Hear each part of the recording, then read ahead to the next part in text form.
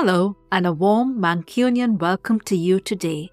I'm Deepa Thomas Sutcliffe, your host, and it's an honor to share Season 7 of the Meet the Mancunian podcast, Social Impact Stories from Manchester with you. This season is all about celebrating the stories of our local changemakers and the profound social impact that they are creating. Every Tuesday, I shine a spotlight on the incredible individuals weaving the fabric of our community. From grassroots heroes to local legends, their stories are the soul of Manchester. Whether you're tuning in on Apple, Spotify, Google, or www.meetthemancunian.co.uk, get ready for a season that showcases the incredible social impact within our community. Welcome to the 5th episode of Season 7 of the Meet the Mancunian podcast, Social Impact Stories from Manchester. Passionate about supporting the community? We hear from Wes Hamnett, fundraiser for Wythenshawe Hospital, the Christie Charity, Macmillan Cancer Support and British Heart Foundation. I'm delighted to introduce my guest, Wes Hamnett, fundraiser for Wythenshawe Hospital, the Christie Charity, Macmillan Cancer Support and British Heart Foundation in this episode. Thank you so much, Wes, for taking the time today. Thank you for having me. And great to know we're both fellow Wythenshawe residents. It is good. Good place, Wythenshawe. Absolutely. Tell us first about how you found your passion for fundraising. Where did that come from? I think more recently, my passion for fundraising came from the passing of my grandparents. I wanted to raise funds for certain charities that help them. During my fundraising goes back years and years to when I was younger, when I used to do many bungee jumps at the local pubs just to raise some money and have a bit of an adrenaline rush. But after that, then people who started getting cancer and having heart attacks, and then the passion comes from there. First time was for my best friend's mother who passed away. She had cancer, so that was mainly based around the Christie Charity.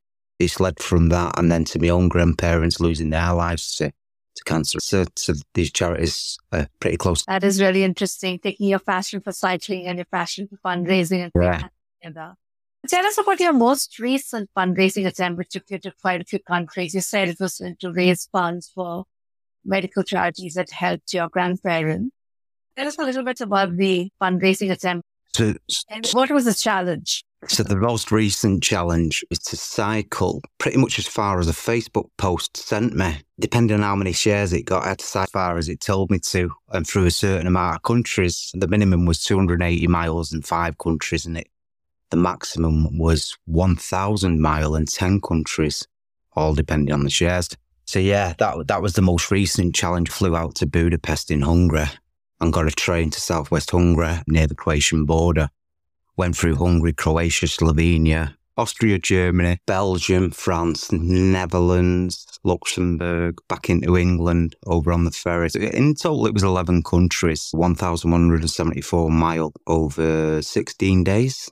I had a day off as well. I needed a day off after day 10 because it was quite hard. So it was quite a big challenge, that one. The biggest one I've actually ever done, to be fair.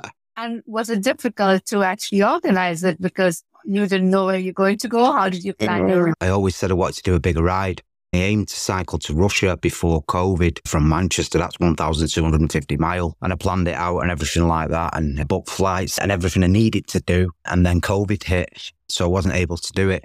But then COVID was when things were a bit more relaxed. That's where the idea came from, is do a long ride, as many countries as possible. It's one of the biggest challenges I've ever done. And it was hard as well. I can imagine. What are the challenges that you faced on this journey of fundraising, from bungee jumping in the local pub to riding to Glasgow to more recently? This more recent one, I planned that within, it's probably 10 days before where I started planning it properly. So I started off, I always knew I wanted to do the longer ride. I put a post out on Facebook and it was aimed at these 4 charities that have been fundraising for more recently. The planning itself was really hard. Everything went backwards on this one. I seemed to do within the 10 days for planning this last ride I've just done. Everything went wrong, from bookings to ferries to the bike itself, the new bike I purchased. It's just as many things as you could imagine went wrong. It was a failure at the beginning. It actually put me down quite a bit. It was pretty hard at the beginning. The first few days, I think, going through Hungary and stuff, the weather and all the rest of it, it was very, very challenging. I think surrounding the planning and everything else, like the bungee jumps I used to do, and that was pretty easy. It's the local pubs organise it. You just go and basically do it. You just raise the funds and go and do it and enjoy yourself. It's a bit of an adrenaline rush, really. These recent events that are done, they do take a fair bit of planning. It is hard. I asked this question, Wes, so that people can learn from it. So if there's any lessons you learned. Okay. I got a massive lesson that I learned this time round planning this European trip was the fact that I need good time. You need to organise it in advance. Don't do what I did and do it all last minute, because it was a strain. I wasn't sleeping and stuff like that. And there's a lot of pressure before the actual bike ride as well and before the event, which probably could have set me up for failure. Luckily, I didn't fail. Luckily, I carried on and pushed on. But I think the organising, you need to do it in good time. Make sure you've got plenty of time to organise. Have a schedule, contact the organisers from the charities, because there'll be 4 different charities. So there's plenty of people to speak to and get advice as well. Lots of help available if you ever need it from the actual charities. All 4 charities were great. They advised me, they gave me anything I needed. And they usually have people that help you out, advisors, coordinators, etc., whatever you may call them. But they did a brilliant job in keeping me sane. But give yourself time, always give yourself time, I'd say. Plan in advance, don't do it last minute, because it's definitely a lesson learned for me this time round, I think, because I did push myself quite a bit. Yeah. What's the impact you would say you've made so far? And you can talk about your current fundraising attempt, or you can talk about the past fundraising attempts and bring them all together. The impact I'd like to hope I've made is helping people, helping these charities, raising funds that are needed, because some of these, like the Christie Hospital, for example, they help a lot of people that are going through really hard times.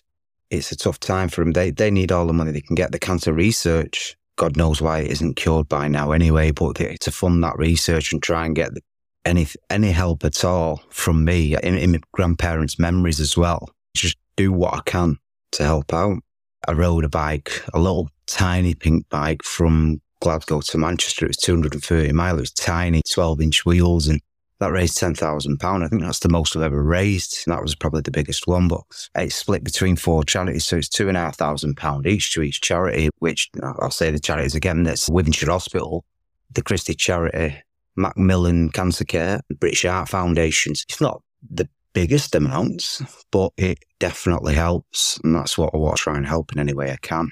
You look at all these charities have different to put these funds to. I'm not totally sure on everything the money goes towards, but as long as it's helping cancer care towards anyone with heart problems and anything to do with what my parents suffered through their lives towards the end of their lives, then I'm happy. That is the aim. Thank you for sharing that. Absolutely. It's a huge impact because all these fundraising attempts take a lot of your time, and obviously getting a lot of support and awareness, and maybe those people are also then inspired to do more. That is really great. How can people reach out to you and learn more? Anyone can look at and probably bring up all my previous events as well. Facebook is probably one of the main ones I use on social media. That's under my name, Wes Hamnett. It makes me laugh. So every now and again, I do have a Google because it comes up various articles that the newspapers did and stuff. Just to remind myself of why I do things and have a laugh at myself, I suppose, sometimes. This more recent one, it was a bit more sane. It was on a proper bike across Europe. If you were to Google my name or go on, follow me on Facebook or even Instagram, I mean, I'm not a massive user of Instagram, to be honest. I use more Facebook. But I mean, I suppose Instagram's good for promoting things and stuff. I need to get a bit more into that as I go along because I've got a good charity event that I want to do coming up next year, which is something different again. I'm not going to say too much. That's great. And thank you for sharing. I'll put your Facebook and Instagram into the show note. What advice would you have for people looking to start a similar movement in their local community? Somebody else wants to ride a bike or fundraise for a charity they're passionate about. Well, one thing I'd always advise people to do is get out and do bike riding. For me, I love it because I can throw a bit of music in one ear while listening to the traffic in the other, so it's always safe. And I'm not an angry person or anything like that, but it's great to get out of the house and calm you down, and it's great for your mental health. Get out, ride your bike. It doesn't have to be far, but you can get quite far on a bike. My partner prefers running. To be honest, I absolutely hate it. I can't stand running. But with a bike, you seem to get further. Anyone wanting to get out and cycle, my advice is just do what you can. Don't push yourself too far. Do it bit by bit. You don't have to do what I've done and go mega miles straight away. Just take it easy. If you want to raise some funds while you're doing it, set yourself a bit of a target and then contact a charity, one that you're passionate about. Speak to them and they'll give you some advice and some help and tips. Raise a bit of money for something you're passionate for. The feeling at the end of it, once you've done it, it's amazing. And especially with this one with me, it was a personal achievement. 1,174 miles. I still look at it each day. I've only been back for a week. Look at it each day and I still think, wow, 11 countries, mile 16 days. And I'm thinking, how the hell did I do that? If you're going to set yourself a target, it's good to get out and cycle. I'd always advise people to do that. Thanks for sharing that, Wes. And that is really great advice. People talk about cycling, walking. In my case, it's walking or just being out there with nature or running or whatever. It's really good for your mental health. Good for your health as well. Yeah, it is. That's it. Your health as well. But yeah, mentally it's great. It's brilliant just to get out. I go out and do a bit of walking as well and just to get out and walk and it helps a lot. It's good. Absolutely. An opportunity now for you to talk about anything I haven't asked you about, maybe something coming up over the next 3 to 6 months, if you want to give a hint. Over the next year, there's something that I've wanted to do. I mean, I've got a bit of a bucket list. I have a bit of a bucket list where I think, I want to do this, I want to do that. Now, I've just ticked a major one off the European bike ride that was over 1,000 miles. But next on the bucket list, I've found this bicycle on water. So I want to do something with that. Possibly a longer bike ride or possibly something to do with the sea, because I've got a few ideas. So that's as far as I'll go with it. It's going to be a scary one for me because I have a fear of the sea if I do go that way. And that's if I'm allowed to do it safely as well, because it's always got to be safe. You've always got to make sure it's safe. But that's a tiny little hint of what's to come. I'm hoping to do that and get some good sponsorship from a local company, maybe if I can. This time round, something which I've never done before. I've usually funded everything myself because I won't take any money out of the fundraising. Anything I raise for the charities, that goes to the charities. I won't take a penny out of it. So I'm hoping to get a bit of sponsorship from a local company maybe with the next one, because it's going to be a heavier cost. Very interesting. And I love the idea of a bike that drives over water. Sounds interesting. And now I come to the signature questions I ask all my guests. Describe the Mancunian spirit in a word or a phrase. There's some good people in Manchester anyway. Some of the best. Absolutely. Mancunians can be very nice people. Can you share a Mancunian who inspires you and tell us why? A Mancunian that inspires me would have to be each one of my grandparents. I don't even need to say why they inspire me, because they just do over the years, grandparents, and going through what they went through, the wars and stuff like that, and going in the army and all the rest of it at a young age, paratroopers, the rest of it. They are truly my inspiration, I suppose, yeah. Thank you for sharing that, and shout out to your grandparents. Do you want to name them? My granddad was Fred, my grandma Faye. I lost first when I was 10 years old. That was Harold. My nana, it's back to 11 years ago. It's just inspiration, definitely. And the memories I have with them just never leave me, some of them. Grandparents are very special, so thank you to you, to all 4 of them. What's the most important life lesson you've learned so far? The most important life lesson, I'd say, is money isn't everything. A lot of people revolve their lives around money and having all these things, and it shouldn't mean nothing, really. It's having your family about, having your family, your grandparents, all the rest of it. That's what means most to me, I think. All the other material things don't really matter. So I think that's a life lesson, definitely. I think COVID especially taught us to value things that really matter, not the materialistic things that really matter. If you could have one superpower, what would it be? One superpower? To fly. I'd love to fly. Be great. Fly like a bird. But yeah, if I had one superpower, yeah, 100% Superman. Yeah, I think to fly is like the most popular, and the second most popular is teleportation. I didn't even really need to think about that much as well. That was pretty quick. I consider I've been on the early today as well. My brain's, well, yeah, fly. Something I'd love to do. It's probably all the skydiving I've done over. Yes. I can well imagine.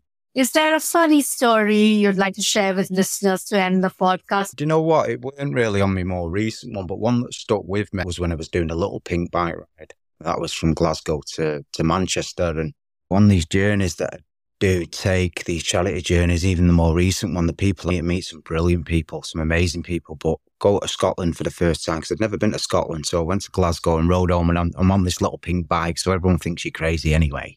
And some of the people that I met and took me in, they actually took me into their homes, cleaned my clothes, made sure I was fed, watered, even took me to fix my wheels on my bike and stuff like that. And that was more, even heading towards home, the people were great, absolutely brilliant. One memory I do have, I was coming out of Lockerbie on this little pink bike, tiny little pink bike.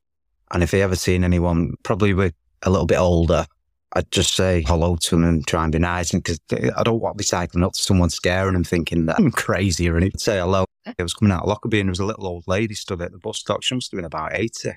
And as I rode past her, good morning. And she pointed at me. She went, oh, I've seen you on Facebook. And I was like, oh, no way have you got Facebook? She was about 80 years old, so I stopped and had a good chat to her. It's one of the things where you think this age is just an unreally judge, I suppose. But yeah, she had Facebook and everything. She'd seen me on Facebook. I thought it was great, but she was a lovely little lady as well. But that was more based probably in Lockerbie. When I was coming into Manchester on that little pink bike, the people were brilliant. As I got to Manchester, I got to Chalton and I was heading towards home in Wimmishaw, and people were just pulling over, handing me cash because I couldn't do it to start with because of obviously COVID and stuff like that. We shouldn't have been doing it. And people would try to give me money all the way from Scotland. And I was like, sorry, I can't touch it. It's cash. We've got to be safe. Everyone was handing me money and I got home. I think there was about £300 in my bag. And that all went to the charity. So it's great. But the people of Manchester are absolutely brilliant, egging you on, bibbing you along and cheering you on and stuff like that. As soon as I got back to Manchester, my hometown, it's like a brilliant, excellent people. Lovely. I think both stories are very nice. The lady who talked to you, the old lady who cheered you on at Lockerbie, as well as the wonderful people of Manchester as well. They're great people everywhere. That's it. And sometimes you come to Wimshaw, sometimes it gets a bit of a bad name, and it isn't. This is one of the best communities. I've grown up here, and we've got some of the best people in Manchester. We have. This community is the best. If you are ever in trouble, or you're struggling, or you need help, Wimshaw's the place to be, I'm telling you, because everyone helps everyone. There's a lot of people with big hearts around here. I can definitely see that from following the Facebook group and from the neighbours on my street. So absolutely lovely place. And I'm glad we really did. Thank you so much, Wes. This has been really nice.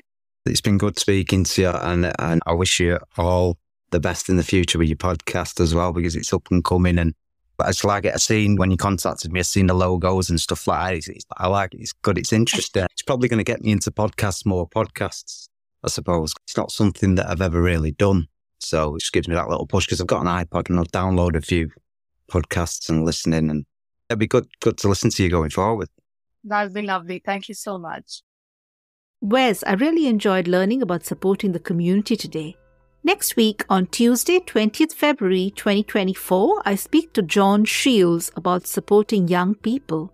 Dear listener, I hope you were inspired by today's episode and it sparks your passion to make change happen wherever you live and work. I would also like to extend a heartfelt thank you to our community for your support and feedback. Your stories inspire this podcast. Share your thoughts at www.meetthemancunian.co.uk because this podcast is your platform too. Connect on socials @MeetTheMancunian on Instagram and Facebook, @Meet the Mancunian Podcast on YouTube, and @MancunianPod on X. This is more than a podcast, it's a community. Spread the love, share, comment, and let's keep building Manchester up. To the podcast's amazing listeners and supporters, you are the true heroes. Keep thriving, keep connecting, and remember, the power of change lies within us.